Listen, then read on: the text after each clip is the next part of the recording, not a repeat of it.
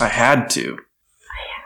This is the theme of the second part of Season 8. I think instead of talking about a synopsis of the past 2 episodes, I think it'd be really worth focusing on that phrase that keeps coming up. Because we begin seeing people say, I have to, I had to, juxtaposed with Carl dying. The same time he was saying, I killed a kid and I thought I had to. But I didn't have to. I just did. And then in this most recent episode, the last 2 actually, we see Gavin prodding Morgan, right? Well, a hallucination, right? The ghost of Gavin saying it was supposed to be you. You know what it is. You know what it is. And I almost get the feeling that we're supposed to hear Gavin saying, you didn't have to. No one had to kill me. Yeah, because that's exactly what Carol was saying. Strangely enough, Carol was saying, Morgan, you don't have to do this. But he said, no, I have to. Henry kills him and said, I had to. These 3 words keep coming up. Why? From my perspective, I'm seeing the writers make very obvious that these deaths did not have to happen, but they just did. Because the people who perpetrated the killings were either afraid, didn't trust, or just hated whoever they were killing. And I think that they really want us to focus on that because it's the feeling that there is no other choice that's keeping the people in the story from fulfilling Carl's vision of a peaceful world. And I see the tension, I guess, mostly vocalized in the character Enid, where she killed Natanya. And yes, she had to do it, or else she was gonna kill Eric. But she then immediately, basically regrets it. She's like, "I knew I would feel this way, but I had to." But then we also hear her back at Hilltop. She and Maggie are basically fighting with Michonne. Michonne's saying, like, "We don't have to do this," and Maggie's like, "We have to do this." But Enid's in this not even in between place, but further than Maggie. Not only do we have to, but any other option is futile, right? Yeah, even at that time, they weren't even talking about the saviors. They were talking about the people. Innocent people. That wanted to give them knowledge. And they just said, we can't trust them. They might come back here with more people. We don't know what they're capable of. They know where we're at now. We have to kill them. Yeah. That's a long jump from where we were just months ago in the timeline, right? Yeah. Where we're sending people out to go find more people to bring into the community, hearing the questions that Alexandrians would ask, how many people have you killed? Or how many walkers have you killed? How many people have you killed? If you have, why? Yeah. Now, no one gets any questions. Like, shoot first, ask later. Yeah. And I think it's really interesting that we're here now in this kind of state of mind. Because it seemed to me like, and I kind of mentioned this a few episodes ago, that the first 8 episodes of this season were getting us out of the mentality that there were people worth rooting for and there were people worth rooting against. We entered this gray area, and now we're in this place where they also realize that they're not the good people. Yeah. Or the bad people. and they're justifying it because they feel stuck. I mean, look at...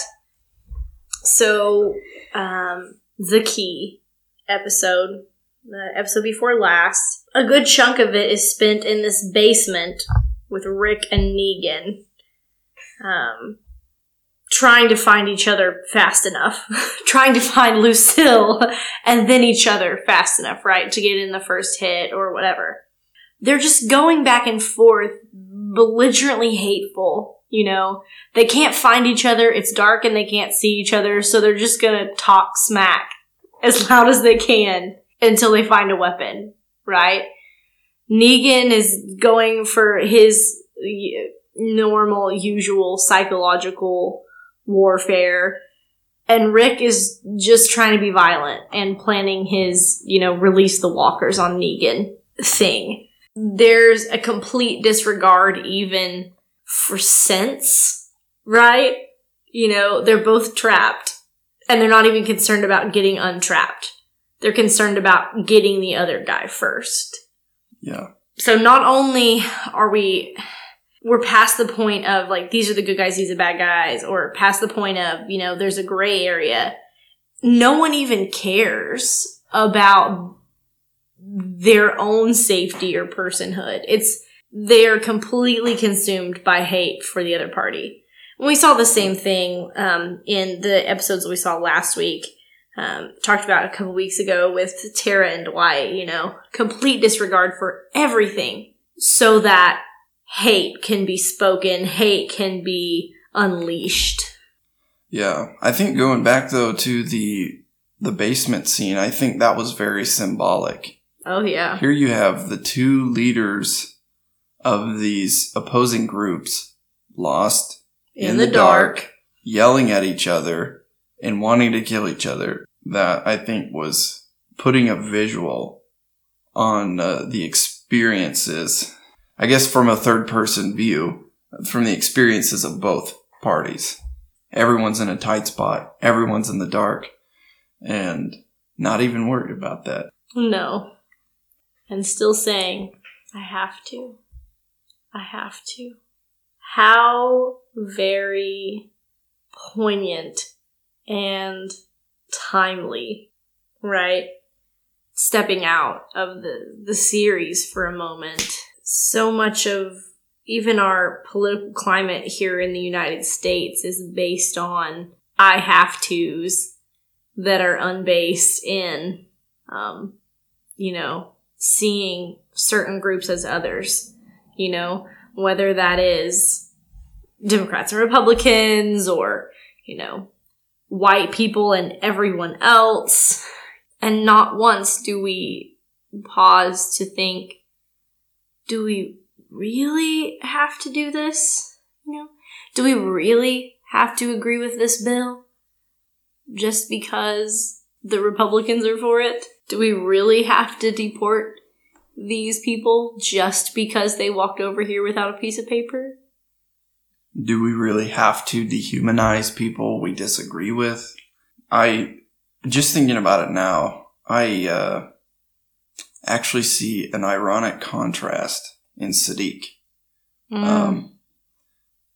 The scene where he was talking to the lady that's in charge of the infirmary at the time, where she kept saying, what good are you for? Not where things go. You don't know anything. You're not going to be helpful.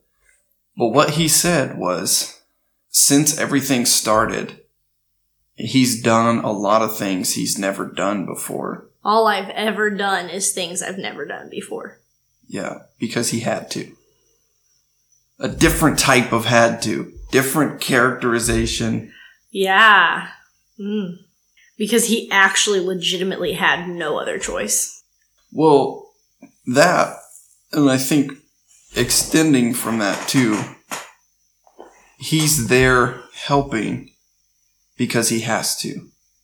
Like, compelled to do the thing to help. Yeah. Not out of a place of feeling stuck, but because he wants to honor Carl and he wants to honor the people that have taken him in. Yeah. He's in a totally different mindset than the rest of the people. So, there is one other character who seems to try to infuse hope and common decency, and that's Alden. Right, who's been imprisoned, he's been held as hostage by Maggie in the Hilltop for 4 episodes now. 5 episodes. And given the chance to escape, he stays. So out of the entire cast, we have Sadiq, we have Alden, and we have Michonne, right? Michonne has stayed the course. She's never actually lost the vision, right? That worries me. Yeah. I feel like she spends most of her time now with her heart hurting because her friends are turning against the dream that Carl... And she has. Yeah, exactly. She totally took it on. And just everywhere she looks, even in Rick, seeing everyone consumed by this destructive force of themselves to eradicate the other person. So, what force pulls a person back from when they're that far? I think really it's hope. Hope in something. Nobody else is holding on to any hope for anything. It's the very reason they feel like they have to, because they don't have another way in their minds. But Michonne and Alden, Sadiq, and Carl, before he died, saw another way to live. And so does Georgie? Yeah, exactly. Right. That was a huge injection of hope. That we start to see pull Maggie back. So I think you are onto something, that there is something about even the tiniest glimmer of hope that can infuse humanity. Yeah. Where it was not. And I think what made that encounter so hopeful was, yes, the book of knowledge, that's great. That's a good thing. I think that's a very concrete path forward to giving people hope for a better future, that they don't have to fight over each other for it.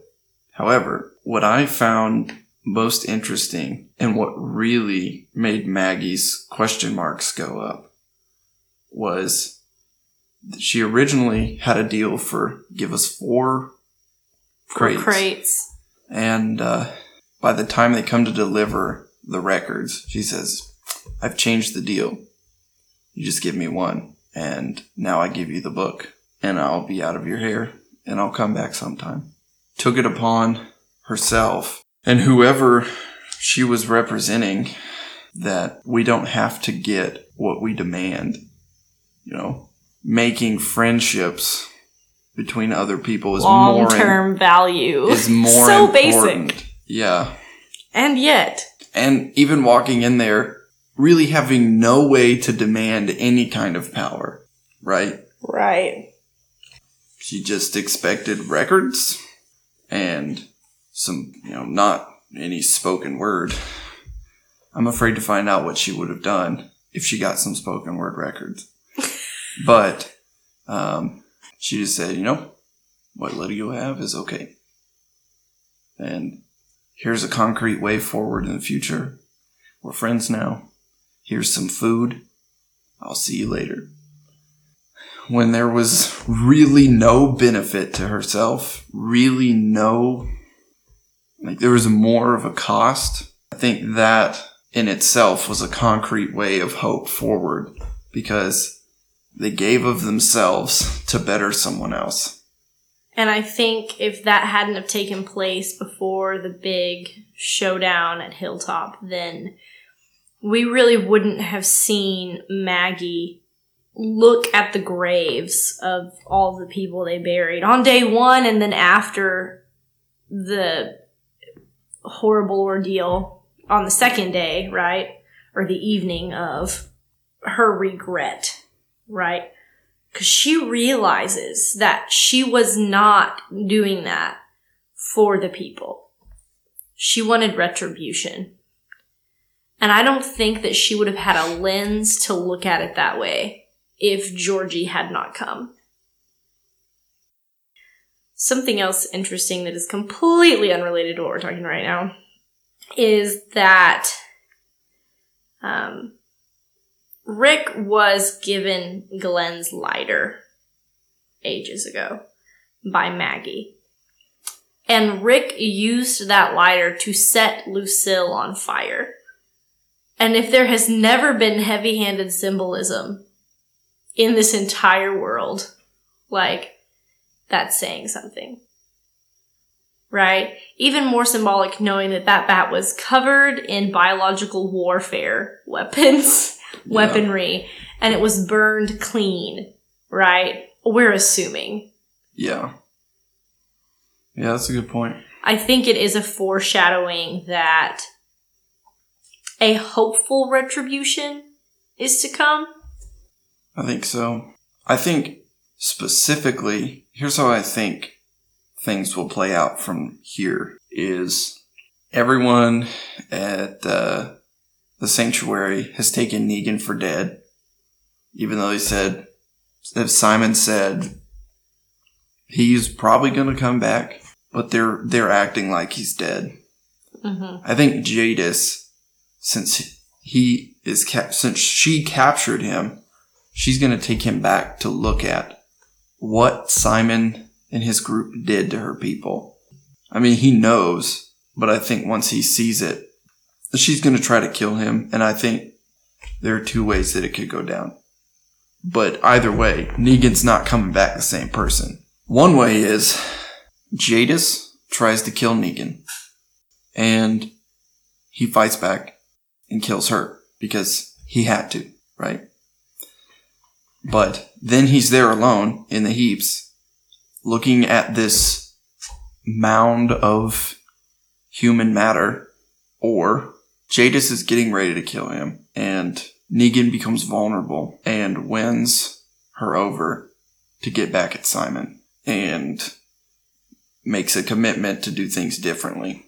That, I don't think, is the most likely. I don't think that's the most likely outcome, but I think it's possible because he was already really upset about it whenever Rick was telling him about it.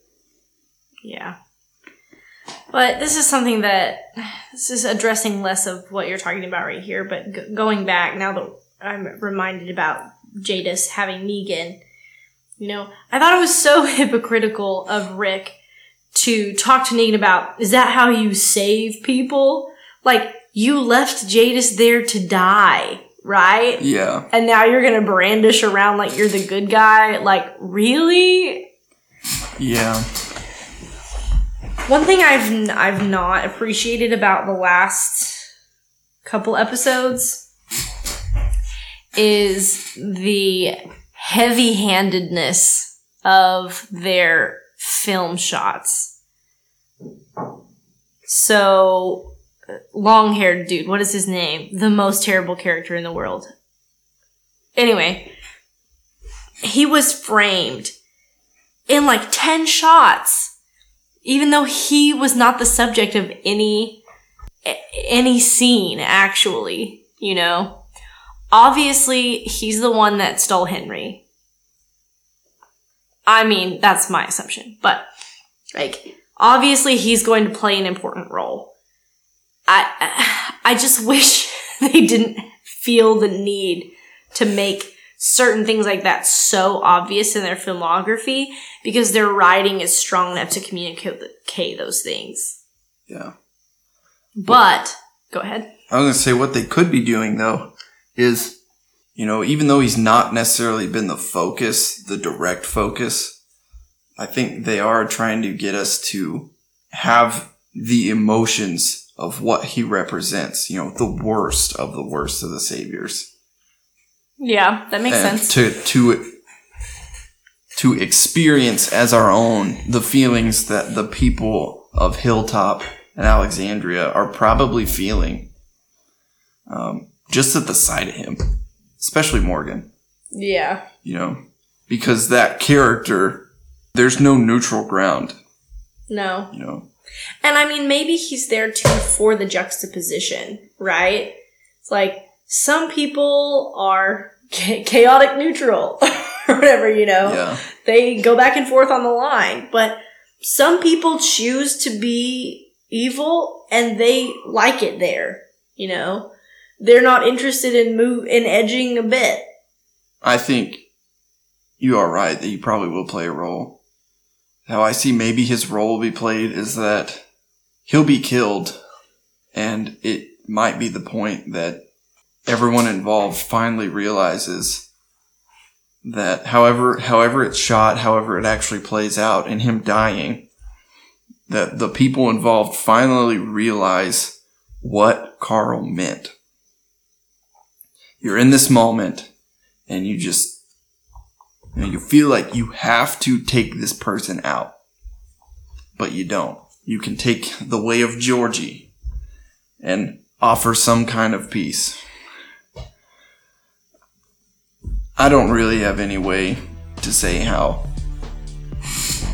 a piece could be played out, but I think that could be a death that'll hang in people's heads. All of this to say, I think where the writers are taking us is they want to make us emotionally involved in the experience of the hard work of making peace with our enemies. Making peace with ourselves for the failures we made on the way to that end as well. Well, until next time, this has been Apocalypse. Thanks for listening.